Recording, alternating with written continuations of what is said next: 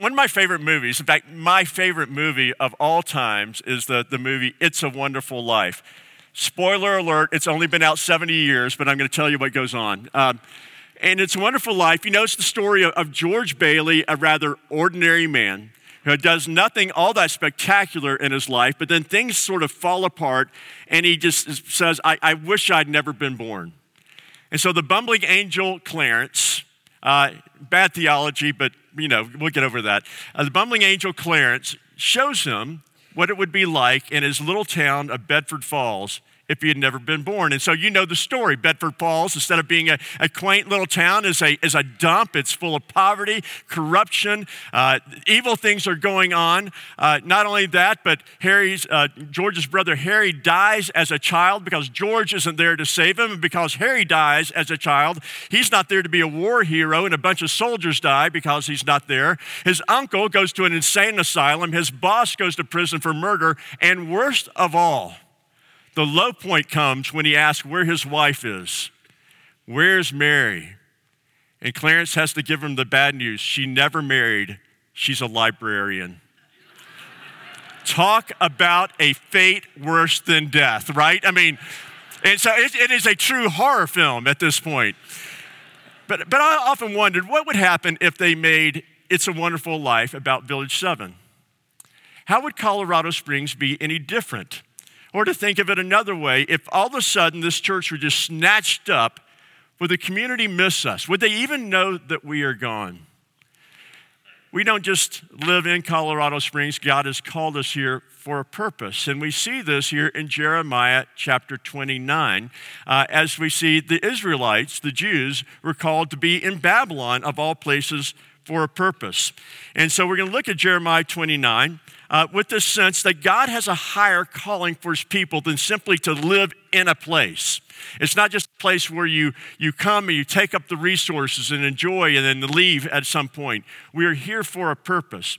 Now, to understand that, to begin here, understand our calling, we must first begin by understanding where we are, because I'm not sure we always know where we are. Now, if I ask you where you are, you'd say, I'm in Colorado Springs, but do you really understand what that means? Do you understand the world that you're living in today? Because for the Jews, this was a very disorienting time. So let's begin with where we are. Now, in 597 BC, Babylon, the only superpower of the world at this time to speak of, Egypt was a power, but not like Babylon. Babylon invades Jerusalem and essentially conquers the city, kills thousands of people, and takes the best and the brightest into exile back in Babylon. And you're familiar with this because that's the story where Daniel takes place as an exile back in Babylon. Well, Babylon ransacked the city, ruins the economy, humiliates the leaders, and then it takes these people and it takes them back to live in Babylon. So Jeremiah is writing to Jewish people who are from Jerusalem, who've been taken captive and by force are forced to live in the capital city. Now, this is the capital city of the nation that destroyed their city, that captured them. And not only that, making matters worse, it is very unlike Jerusalem. Jerusalem, at least theoretically, not at this point, but theoretically, Jerusalem was supposed to be the center of God's reign. It was the place of the temple. It was to be a holy city where the people lived according to the law of God, where God was worshiped. Babylon was the opposite of that. Babylon was highly pluralistic. They worshiped many, many idols. It was sexually immoral. It was their beliefs of sorcery and magic clouded everything. It was in all of their art, all of their culture, everything that was part of Babylon had the belief of sorcery and magic. And so such a city like that, you can imagine if you're a devout Jew and you're living in a place like that, how odious it was to you. It was an awful place for a Jew to live. And while the city of Babylon was later destroyed, the spirit of Babylon continues on. Because notice what God says here to the Jews. He says, here you are in Babylon, and here's what I want you to do. I want you to make yourself at home. I want you to settle down. This is where you are called to live. And we find similar things because the spirit of Babylon continues on. Babylon was later destroyed just as the prophets would promise. It was never really inhabited in any sense, at least not like this, again, even as the prophets had promised. But Babylon goes on in the Bible to become a symbol of the city of man, that anti-God culture that is opposed to all that God is and all that God does and to his reign. And so we see this throughout the Bible, but particularly in Revelation. In Revelation, we see the city of Babylon contrasted with the holy city of Jerusalem, or the church of Jesus Christ in Revelation is portrayed as this beautiful, radiant bride of Christ, this glorious and spectacular people of God. And then on the other hand, we have this other woman, which is Babylon the harlot. Babylon the harlot. And we see this most clearly in Revelation chapter 17. There we find Babylon is the harlot, and she is wearing purple and scarlet. The colors of royalty, purple, and seduction, scarlet. She's adorned with gold and silver and jewels. She's sparkling, she's glitzy, she's gaudy, she's glitzy and trashy all at the same time. She's like a party girl. She has a cup in her hand. So you get the picture. Glitzy, gaudy, a little bit trashy, with a cup in her hand, kind of stumbling along, and it says the cup that she is drinking is full of the abominations and fornications. She's sleazy, attractive, repulsive, but seductive. In a word, she's a Kardashian, right? She is you agree. Don't act like you don't know what I'm talking about, right? You know, she has this beauty in one sense, but she's so trashy. You go, I don't want to look, but men can't help but kind of get another glance, right? Something seductive, but you know it's wrong, you know it's evil, you know it's bad. And so we shouldn't be mistaken by her easy looks, though. She's quite powerful. Revelation goes on to say that all the kings of the earth fornicate with her. In other words, she's the place of power. And it's not just the seductiveness of sexual immorality. The seductiveness of power is actually an incredibly powerful force, even for the people of God, where you'll want to cozy up to those who will give you a voice and a sense of influence. But we shouldn't be mistaken by that. Verse 17, chapter 17, 2 of Revelations describes her sitting on many waters. And we're told later that those waters represent her power over peoples and multitudes and nations. Babylon is with us today. She's in every country and every culture, even our own. She uses her seduction, not just the seduction that seduces the youth, but the seduction that seduces the older and the middle age as well, the seduction for power, for influence, and she will lure you into her trap. And so you can see then why the Jews living in old Babylon longed to get back to Jerusalem, saying, we don't want to be at home in this place.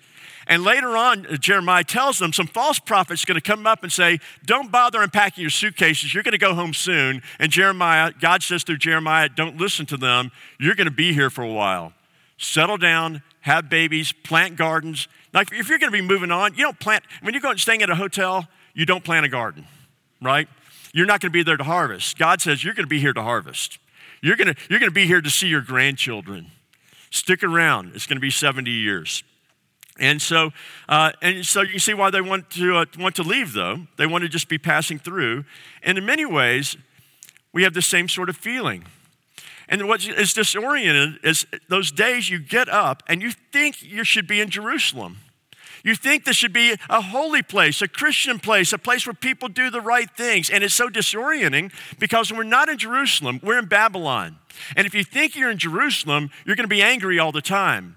And I think that is one of the reasons why many Christians and religious people are very angry at the world. They're expecting the world to be like Jerusalem. And God says, you're not in Jerusalem. You're not there. You are in Babylon, and you need to come to terms with the land in which you are. This is not a Christian world. God is Lord over all. The kingdom of God will prevail over the kingdom of man, but that's not how it is at this point. Babylon is still with us. And so we have to then learn to live as exiles. And that leads us to our second point. Know where you are, but then you've got to know who you are. And again, this is where oftentimes we get quite confused. While God commands the Jews to make their homes in Babylon, he does not command them to become Babylonians. And this is very important because sometimes when we seek to make ourselves at home, we adopt all the trimmings of the host culture instead of retaining our own culture of citizens of heaven. Notice how God addresses them in this passage and how he calls himself. He says twice in these verses, he calls himself the God of Israel. Now notice what's happened. Israel, the Jews, have been taken into exile, and they are probably thinking at this point that God has abandoned them. And they have good reason to think that. The reason they're in exile is because they have abandoned God. But God, as he speaks to these Jews in exile, he says, even though you have abandoned me, I am still your Lord. I am keeping my covenant. My covenant promise to you is, I will be your God and you will be my people. And even as you're in Babylon, that does not change. You are not Babylonians, you're my people. And you have to remember your identity. And so they're to be in Babylon, but they're not to be of Babylon. We are to be in the world, but we are not of the world. And that is a distinction we must retain. We are a holy nation, a distinct people. Now, the New Testament picks up this theme of what it means to live as exiles in a foreign land. In fact, oftentimes in the New Testament, we are referred to as sojourners and strangers. In Hebrews 11, we're told about how Abraham was looking for another country. And Peter, we are often called exiles, at least twice in Peter. Peter, in his first letter, calls us exiles, and the word he uses for exiles is a word for resident alien. Now, resident alien, some of you are resident aliens. You are here, your citizenship is in another country, but you live and you work here. Some of you have been resident aliens. You are citizens of America, but you've lived and worked in a foreign country. And as a resident alien, your homeland, your culture is all shaped by your homeland, your values. That's who you are. And your primary allegiance is to your homeland. And the homeland shapes your beliefs and your practices. But as a resident alien, you live fully as a full participant in the host culture. And so that's how we are. Our citizenship is in heaven. Right? We're citizens of Jerusalem, but we live in Babylon. As Paul writes in Colossians 1, 13 to 14, those who have faith in Jesus have been delivered from the domain of darkness and transferred into the kingdom of his beloved Son. And as such, Paul then says in Philippians, we are now citizens of heaven. Our citizenship is in heaven. That is, our true homeland is heaven. We are citizens of Jerusalem, but we live in Babylon. Or to borrow from St. Augustine, there are two cities. There's the city of God and the city of man. And we're living in the city of man, but we're citizens of the city of God. Now, living as a resident alien, that can be quite confusing. Because you're living in the culture, and there's certain ways where you have to adapt to that new culture. So if you're in a different culture, you usually pick up the dress of that culture. You might eat the foods of that particular culture. You would probably learn some social norms that are associated with that culture, but your values and your beliefs are still those of your host culture. You don't cease to be from the host culture where you're from. And so it can cause some confusion about your identity. One time I was talking to a missionary kid, and I asked him a question that you should never ask. In fact, I look back at how insensitive. The kid was, he was born in, his mom was American, his dad's from Costa Rica, he was born in Colombia, he spent his formative years in Chile, then he moved back to Costa Rica, and then he decided to go to the college in the States. So I said, so what are you? Right? It's like me, Mr. Sensitivity, right? What nationality do you consider yourself? And he gave the most gracious response. He said, I don't know. I'm just a child of God. Isn't that great? There's a young man who knows who he is. He's got his identity centered. It's not based on any ethnicity or culture or place. I'm a child of God. And as a child of God, no matter where you live in the world, even if you're born here, you're still a resident alien here. We are living in exiles here in America. Now, as we live as resident aliens and as we're exiles, we have to stay grounded. We cannot forget our identity. But as we live here, we have to remember that we're not here as tourists, but we're here on mission. And that leads us to the third point. Know why you're here. Know why you are here. Notice how God addresses them in verse 4. He calls them all the exiles whom I have sent into exile from Jerusalem to Babylon. Notice how they got to Babylon. God says, I have sent you there. The Latin word, of course, for sent, not that God uses the Latin word here in the Old Testament, but the Latin word is missio, right? I've missioned you here. Now, no doubt, Phil Ryken observes that no doubt when the captives talked about being in Babylon, they probably used words like abandoned, banished, condemned, but that's not how God saw things. God saw things as he had exile as a mission. He says, literally, he said, seek the peace and prosperity of the city to which I have sent you. Nebuchadnezzar did not take them to Babylon. God sent them there. The exiles were not captives. They were missionaries. God had sent them. Even in exile, God's purpose for his people always remains the same. Do you remember how God begins his covenant? God starts with a covenant people back in the book of Genesis chapter 12. Of all the peoples of the earth, he establishes a covenant relationship with a man named Abram, later changed to Abraham. And here's what God says to Abraham. He says, I will be your God, and you and your descendants will be my people. And then he gives him a promise. And he says, and through you, all the families of the earth will be blessed. You're to be a blessing to the nations. And some grammarians notice this. He's not only giving a promise that you will be a blessing to the nations, it's actually a command. Be a blessing to the nations. God called Abraham with a mission. It was not that Abraham was simply to take care of his family separate from the rest of the world and to not care about the rest of the world. Abraham and the Jews were here on mission from God. They're missioned by God to the world. And now here the Jews are in exile, and God says, guess what, Jews? You're still on mission.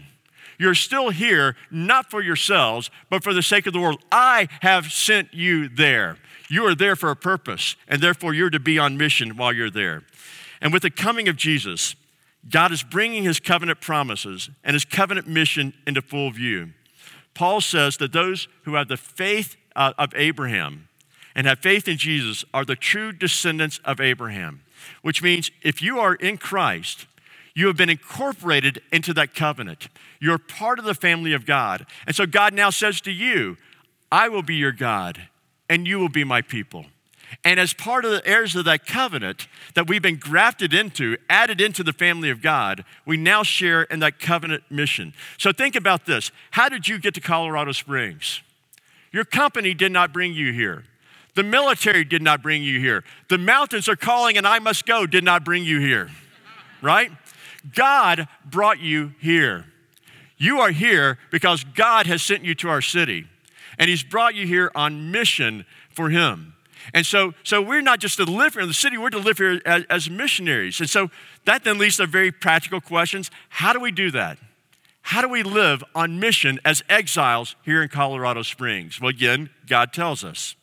Seek the welfare of the city. This fourth point, seek the welfare. Earlier we noticed that we have to accept the fact that we live in Babylon, we're not in Jerusalem. But acceptance is not the same thing as passivity. We accept the fact we're in Babylon, but that does not mean we're to be passive about this. So notice what God says in verse 7. But seek the welfare of the city to which I've sent you. And let me pause there.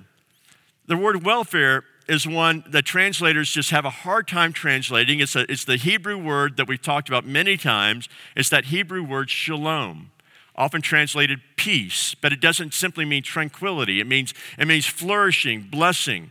And so read it this way. But seek the flourishing, the blessing, the fullness of the city to which I've sent you in exile, and pray to the Lord on its behalf. For in its flourishing, blessing, fullness, you will find your flourishing, blessing, and fullness. Shalom, as one writer puts it, is a universal flourishing, wholeness, or delight. Or as Cornelius Plantinga said, shalom is the way things ought to be. It's the world made right. And so God here is commands them, and now us, to seek the shalom of the city. We're to do all that we can do to bring the peace and prosperity to the city. That means being a good neighbor, maintaining the beauty of the community, caring for our parks and open spaces, feeding the poor. It means volunteering at school, working to shut down immoral and unethical businesses, working to cultivate a culture of life rather than a culture of death. And it means loving people who are very different from you. And of course, the main way we seek the shalom of the city and the welfare of it is by pointing its citizens to Christ, because it's only in Jesus can we find true peace. It's only through Jesus Christ that one can find forgiveness of sins and be reconciled to God. As Paul says in Romans 5, we have peace. Same word I'm sure Jesus would have used in the original would have been shalom. We have shalom with God through our Lord Jesus Christ. So in seeking the peace and the welfare of our city, our mission must be to point people to Jesus Christ. So because we are resident aliens, citizens of another land, while living here, it is our mission to testify to the reality of our true homeland. As we live in Babylon, we bear witness to another country, to another kingdom, the kingdom of God. And by the way, this is interesting. As you go through the Gospels account, Matthew, Mark, Luke, and John, we find that the gospel is oftentimes, especially in the book of Matthew, not simply called the gospel. It's oftentimes called the gospel of the kingdom. Now remember, the word gospel means good news. So what's the good news? The good news is, yes, we're in Babylon, but there's a new kingdom coming. The kingdom of God is here. Jesus is the king, and with the coming of Jesus, the kingdom of God has arrived. And so now we are citizens of the kingdom of heaven, telling the citizens of the kingdom of Babylon that peace has come and that they can have peace with God. We are ambassadors of this new kingdom, as the Apostle Paul says. And so we bear witness to it. And as the people of God, we don't bring in the kingdom, we don't usher in the kingdom, but we do point to the kingdom. We are witnesses to it. We testify to its reality. So how do we tell people in a way that they're going to understand that the kingdom of God is real? Well, we do two things. Number one, we tell them. We tell them the gospel. We tell them about Jesus. We tell them about how they too can have peace with God through Jesus Christ. That is only through faith, believing in him, believing that he died and paid the penalty for your sin, putting your trust in him and following him, that you too can become a citizen of the kingdom of heaven and have peace with God. We have to proclaim that message. Some people say, quoting or probably misusing Francis of Assisi, preach the gospel at all times, when necessary use words. It is always necessary to use words. Always necessary to use words. People will not understand what the kingdom of God is unless we tell them.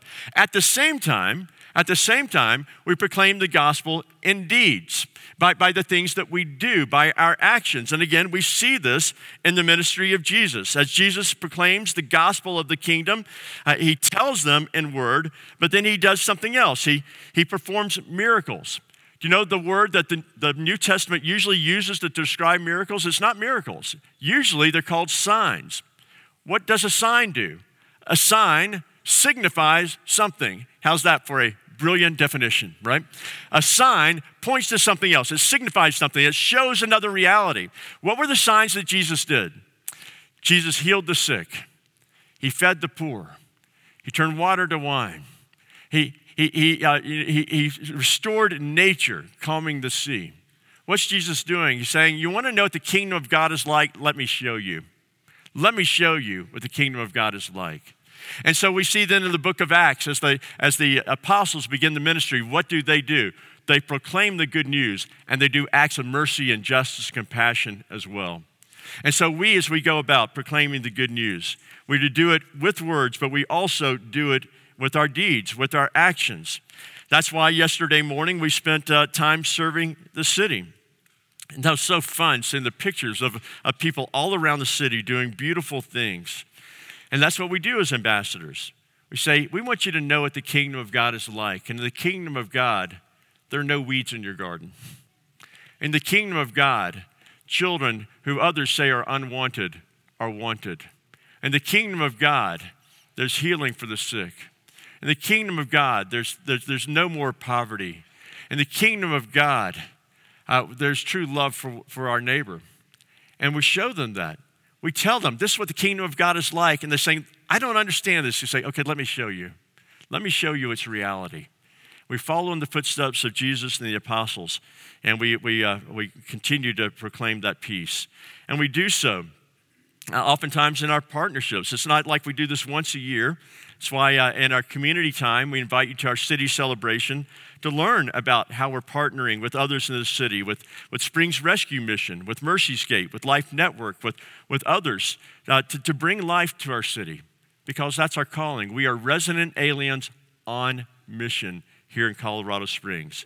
But there's one more thing we must do, and that is pray. Pray for the welfare of the city. Notice that is a command that God gives to them, and I would say it certainly applies to us as well. Jeremiah says, pray to the Lord on its behalf, for in its shalom you will find your shalom. Can you imagine what it was like for the Jews living in exile to hear this? You're living here in Babylon. These people are the people who destroyed your homeland. They took you captive. They brought you here. They're immoral. They're evil. They worship false gods. I mean, yeah, I want to pray for them. I've got a prayer, right? God says, that's not where you're to pray. You're to pray for their peace and their welfare.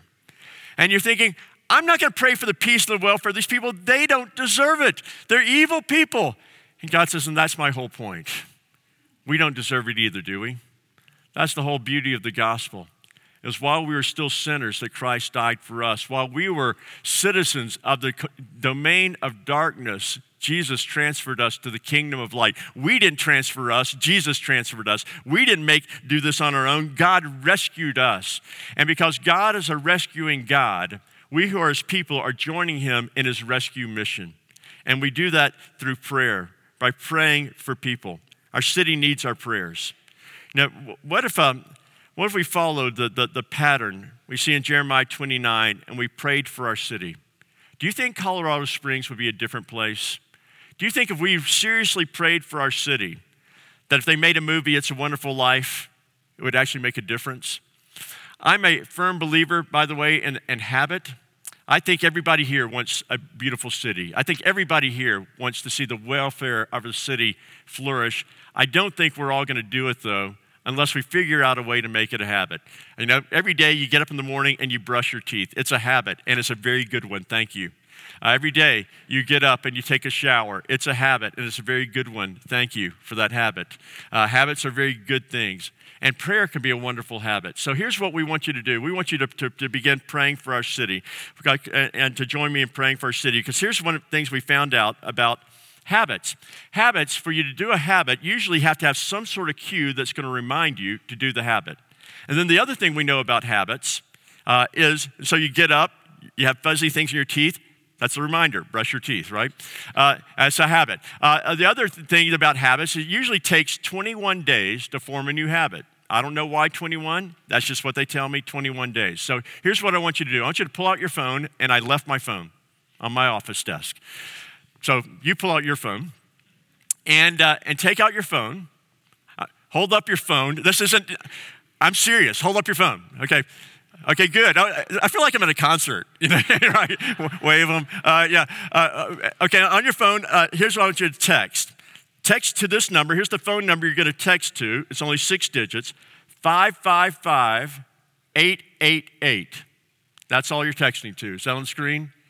I thought we were going to have it on the screen. 555-888. So you're going to text 555-888, and here's what your text should say. All one word, prayer 21. Prayer, the number 2, the number 1. Then hit send. When you do that, you're now signed up for the next 21 days. You're going to get a text with a Bible verse and something about which to pray for our city. And so we want you to join in praying for that. Now, if you forgot that, if I went too fast, we have handouts in the back. Ask your neighbor. We want you to join in this. But will you commit to the next 21 days to praying for our city? Seek the welfare of the city to which I've sent you in exile, and pray to the Lord on its behalf. For in its welfare, you will find your welfare. Let's pray. Our Father, we do thank you that you're a God who brings about shalom.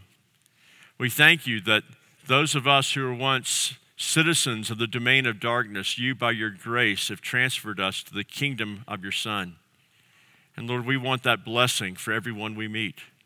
We want to see our city filled with those who've been rescued out of darkness and have come into light. We want to see our city thrive and flourish. We want to see the signs of the kingdom here in Colorado Springs. So Lord, we pray, use us as your people, as your missionaries, as those whom you have sent to bless the city for your honor, for your glory. Amen.